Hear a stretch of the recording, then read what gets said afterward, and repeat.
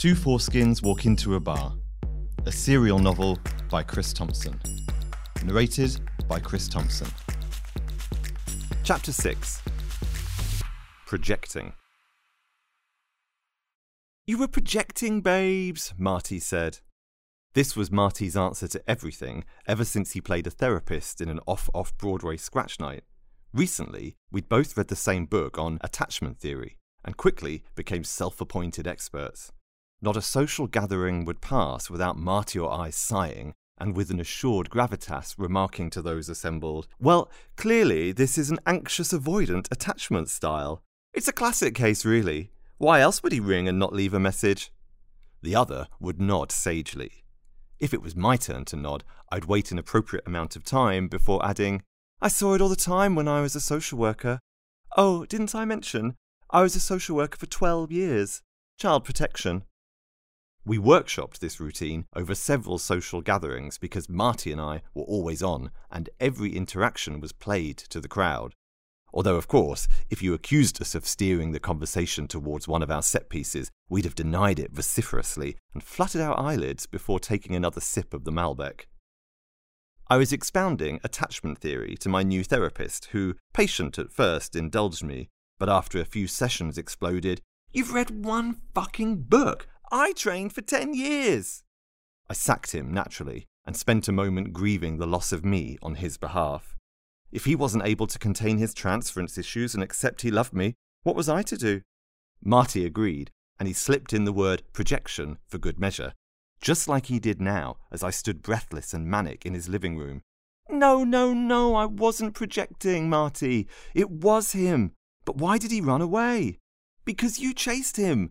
And it wasn't Lionel. Some poor bugger turns up for a blowjob in the bushes and gets attacked by a crazy man. I'd run. It couldn't be. I played it back in my head. Mike's revelation, the invitation to kiss his penis, the vision, and then Mike fucking me. Yes, it all happened. It must have been a preposterous sight, Mike not being much over 5'1" and me 6'2", he rutting back and forth on my behind with both feet off the ground, a velociraptor fucking a T-Rex. He was clinging to me as if we just jumped out of a plane and I was the only one with a parachute. I couldn't shake him off. In fact, I carried him with me on my back, his cock still inside me as I chased Lionel through the bushes. Eventually, Mike fell off. There was a slurpy plopping noise as his cock came free before the sound of bones on concrete and a low, winded gurgle from his throat. With Mike behind me, it wasn't long before I found myself on the edge of the park. In front of me, Brooklyn Library. I began to piece it all together. Lionel had returned to the library and come cruising. Accustomed as he was to having his dick sucked at lunchtime, he merely popped over to the park to have his needs met. I scoured the library, racing up and down each shelving unit on every floor. He was, I thought, bound to be hiding somewhere clever.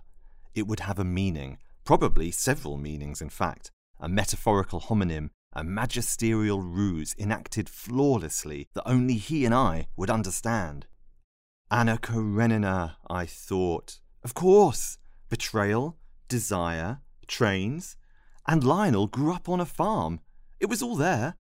Lionel always identified with Levin on account of the rural themes he dramatized, and I, naturally, was Anna Karenina.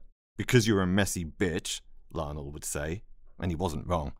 Case in point, here I was, in Russian literature, branches in my hair and mud on my knees, having solved his puzzle. But Lionel was not there. "I'm going to need you to put your pants on, sir." I thought this was Lionel playing a prank, but it was, in fact, a security guard. I looked down and saw that I hadn't buttoned my fly properly after my assignation with Mike, so my shorts had come loose and I'd been running around the library with my arse hanging out. "What sport do you play?" the security guard asked. "Sport? The jockstrap?" "Oh, wrestling?" I said, and hurried out. That was kind of true.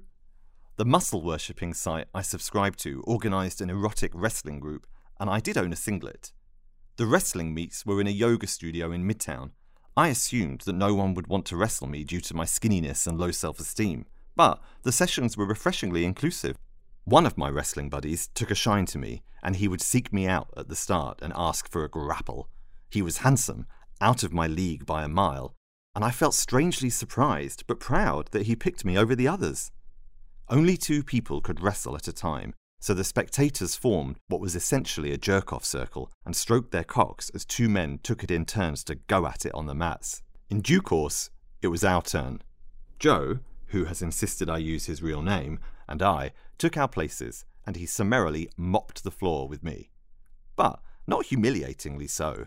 I put up a good fight, and there were passages of play where he let me win, but then promptly flipped me over with panache. He'd grunt and groan, which felt over-exaggerated as I really wasn't that strong, and I'd resist as best I could. After a time, he pinned me down on my back and shimmied forward so his knees were holding my arms in place above my head, and he pushed his crotch into my face. After more grappling, he wrapped his legs around me and pulled my singlet down and fingered me. I could hear the sounds of hard dicks slapping against hands, and applause, of sorts, from the men on the sidelines. Joe pinned me down and fucked me on the mat for all to see. By and by, he invited the man with the biggest dick to come take a turn. Soon, a line had formed. Every 3 men or so, Joe would change my position, but always a variation on a wrestling hold, and he whispered encouragement in my ear as he held me down and instructed each guy on how he was to fuck me. "Don't worry, it'll be over soon. I'm very proud of you." I whimpered demurely, but I didn't want this to be over. I could do this all day. It would have been in opposition to the friendly collegiate vibe of the establishment to hog the mat, so we eventually yielded and watched the next partnership take the floor. Joe wanted me to meet his wife, but I needed to think about this. I asked how he'd introduce me, and he said, "As my wrestling bud," which I guess was true. His wife was a social worker, specialising in the recruitment and assessment of foster carers, and he thought she and I would enjoy comparing war stories. I'd ever only done 1 foster care assessment in my social work career, and I didn't finish it because I got taken off the case. The woman, Sophie, was incredibly maternal, and I was a 23-year-old hot mess who, instead of assessing her, would turn up to her house hungover and watch daytime TV. One day, she dared suggest that I had a drug problem. So attacked by this verity was I set out to fail her assessment. Thankfully, my manager intervened, and Sophie fostered many a deserving child. I bumped into her several years later and fell into her arms and sobbed. I don't even know why. I guess I wanted her to foster me. I told Joe that I had seen Lionel at the cruising ground. He agreed with Marty's theory of projection, but I didn't want to hear this and left abruptly. Anyone who failed to collude with my belief that Lionel was coming back to me was given short shrift. If I wasn't having sex, then I was, as much as I could possibly wrangle, alone. For I wasn't alone at all. I was with Lionel. From the moment he left me in real life, I transposed my relationship with him into my mind. Hours would pass during which I would imagine, this was real to me, my ongoing relationship with Lionel. My interior monologue became a comforting duologue. If I was socialising, I would race home, inventing fictitious reasons to leave, just so I could be with him. I was having an entire relationship with him in my mind. Walking down the street, I'd natter away with Lionel, and he'd answer back. Shopping for groceries, I'd seek his opinion on which spinach I should buy. Not that I'd eat it, which he'd chide me for a few days later when it was discovered limp and abandoned in the refrigerator.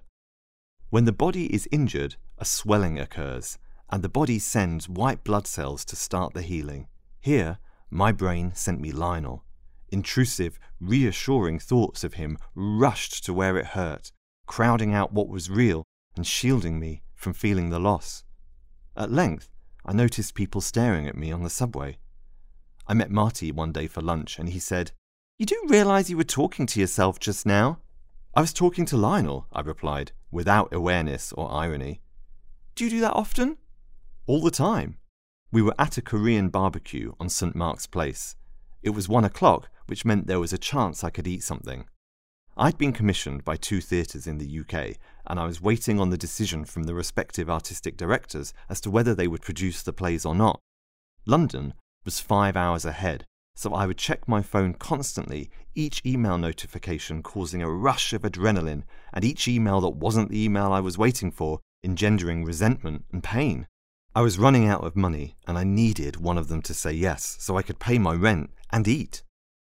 And I needed them to say yes because my career was slipping through my fingers. Each play had taken about 3 years to write, and their fate, and mine, was in the hands of 2 people I hardly knew.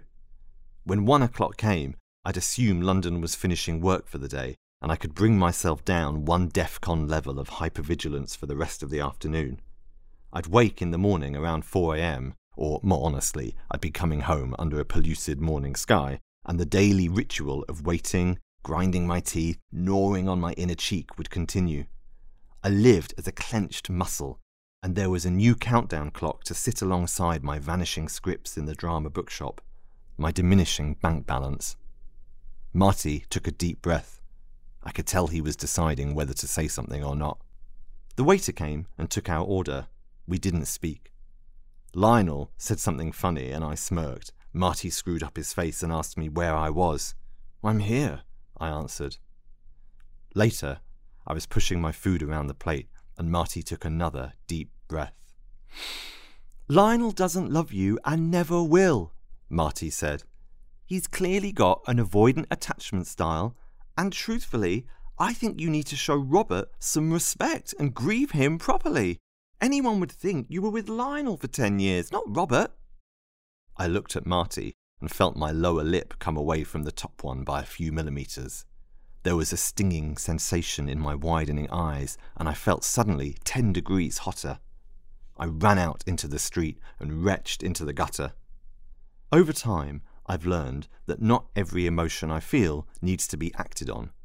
But back then, upon my own responsibility, what I felt was what I did. I was annoyed that Marty hadn't followed me. I thought we were more in tune than that, but then I remembered both of his feet were in plaster, so I marched back in to continue the showdown. "Oh, hello, Norma," Marty said. He then recited some of Norma Desmond's more deranged lines, getting louder and louder when he realised people were watching. "No one ever leaves a star. I am big. It's the pictures that got small." I stared at him. "Why are you making such a fool of me?" "Why are you making such a fool out of Robert?" he snapped back. I slammed my hand onto the table. "You've read 1 fucking book and you think you're an expert." I marched out the restaurant, turning back to shout, "I was a social worker for 12 years! Child protection!" It started to rain as I walked back to the subway. I summoned Lionel, but he didn't answer. Nevertheless, I spoke to him, formulating what I would say to Marty in the email I'd send him ending our friendship. I scrolled through Grindr as I walked, each profile a window into a lonely, guarded heart, a miserable life of scarcity and lack. Their smiles don't fool me, I thought. I changed trains at Times Square station. On the platform to the Q train, 3 panpipe players were performing to a backing track of Get Lucky by Daft Punk. A group of homeless people, drunk as skunks, were surrounding them, dancing. They weren't making fun of the performers, they were just having a really, really good time. They looked like the happiest people in New York. And I admit, I was jealous. New York hardens you by what you have to ignore, but I'd have given anything to step forward and dance with them, even just for a moment. I was half watching them and half watching Grindr. I saw a profile I recognized. Well, not a profile, a body. Lionel's body. It was his exact flesh tone, and there was a skin tag on the right pectoral above the nipple that I used to kiss gently after sex. Frantically, I typed a message. "Lionel, is that—" One of the dancing men grabbed me by the throat. "You think I'm a dog, don't you?" "No, I'm sorry. I was staring. I shouldn't have." "You think I'm a fucking dog?" We both heard the train approaching. He tightened his grip, then shoved me backwards. I fell over the wooden bench, which propelled me harder, and I hit the floor and continued rolling with more pace. My phone flew from my hand and hit the tracks seconds before I did. A dozen hands reached down and tried to pull me up, but I swiped them away, and I searched the track for my phone. It was in a puddle about 12 inches from the third rail. I grabbed it and threw myself into the hands of my rescuers, who dragged me up.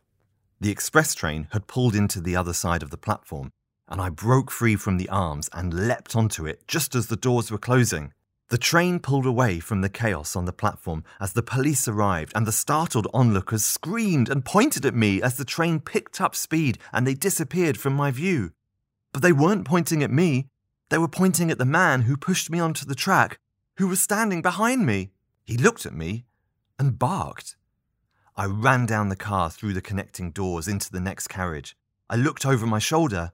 He'd found a seat and fallen asleep instantly. I got my breath back and remembered. Lionel! My phone was covered in a dark subway slime. After a wipe on my shorts, I continued typing my message to Lionel. Lionel, whatever I did, I'm sorry. Just please let me know you're okay. I pressed send. Immediately, a notification appeared. This user has blocked you.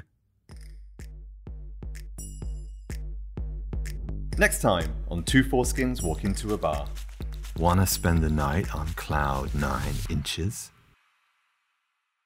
Thanks for listening. If you're enjoying, please rate and review wherever you get your podcasts.